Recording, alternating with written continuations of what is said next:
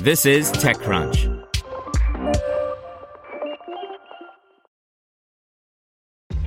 This episode is brought to you by ShipStation.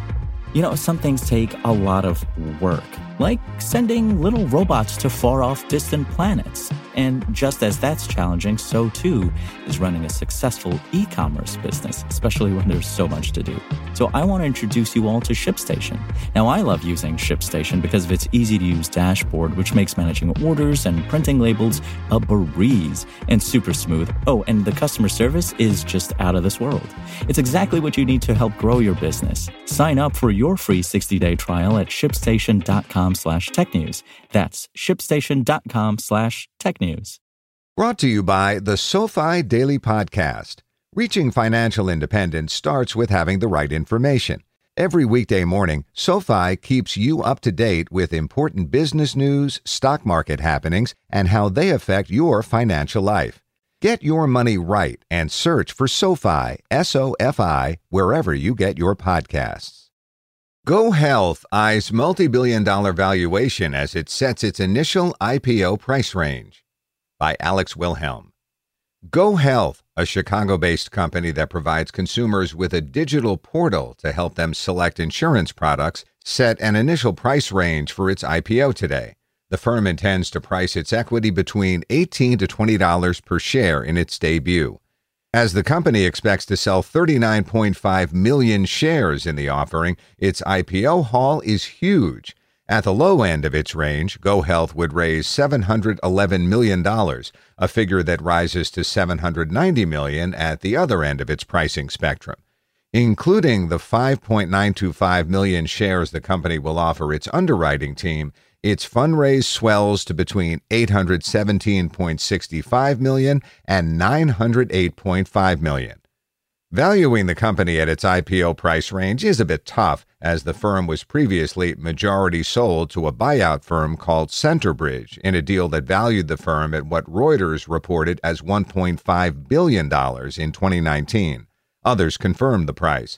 That transaction turned the company's organization and shareholding structure into a muddle. Parts of its shareholding structure are simple. The firm's Class A shares, for example, at the top end of its IPO price, are worth around $1.7 billion, including equity offered to underwriters.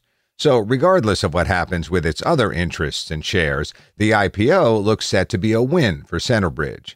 Next, there are several hundred million Class B shares that come with votes, but no economic interest in GoHealth Incorporated. And finally, there are LLC interests in the company, which correspond with Class B shares.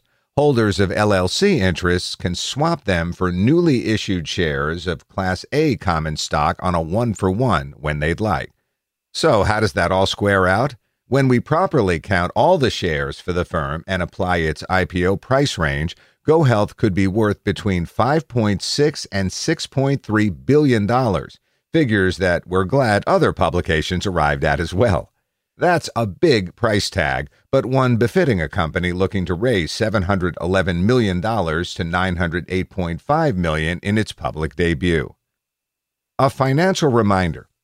In Q1 2020, GoHealth posted $141 million in revenue and net income of $1.4 million. Not a fat profit margin, to be sure, but it did make money in the period, which is always popular, if out of date in today's IPO market. The company has grown nicely in recent years, with its S-1 filing touting 139% pro forma growth from 2018 to 2019. And that's great, given that GoHealth has at least some history of making money as well. Turning to the most recent quarter, however, we find some red ink. In the quarter ending June 30th, 2020, GoHealth had revenues of between $118 and $130 million, up 66.4% at the midpoint of that range compared to the year-ago period. That growth came at a cost, with GoHealth reporting that its net loss is expected to be between $20 and $26 million, as compared to net income of $15.3 million for the 3 months ended June 30th, 2019. However, for the bulls out there, GoHealth's adjusted EBITDA, a heavily tuned profit metric, should be between $24 and $28 million in the quarter, up from $17.2 million in the year-ago period.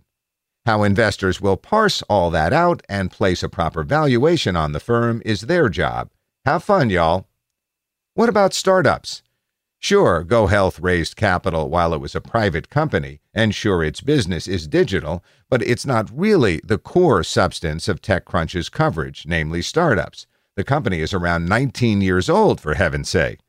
But what matters for our purposes is that earlier this year, there was a boom in insurance marketplaces raising capital, leading TechCrunch to write a piece entitled, "Why VCs Are Dumping Money into Insurance Marketplaces."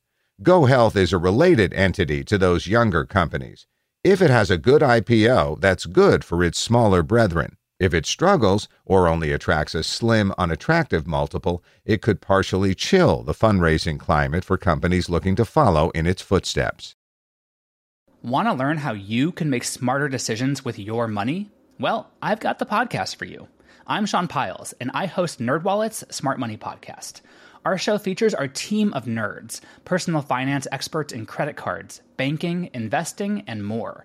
And they'll help you make the most of your money while cutting through the clutter and misinformation in today's world of personal finance. You'll get clarity on strategies to help you build your wealth, invest wisely, shop for financial products, and plan for major life events. Listen to NerdWallet's Smart Money Podcast wherever you get your podcasts.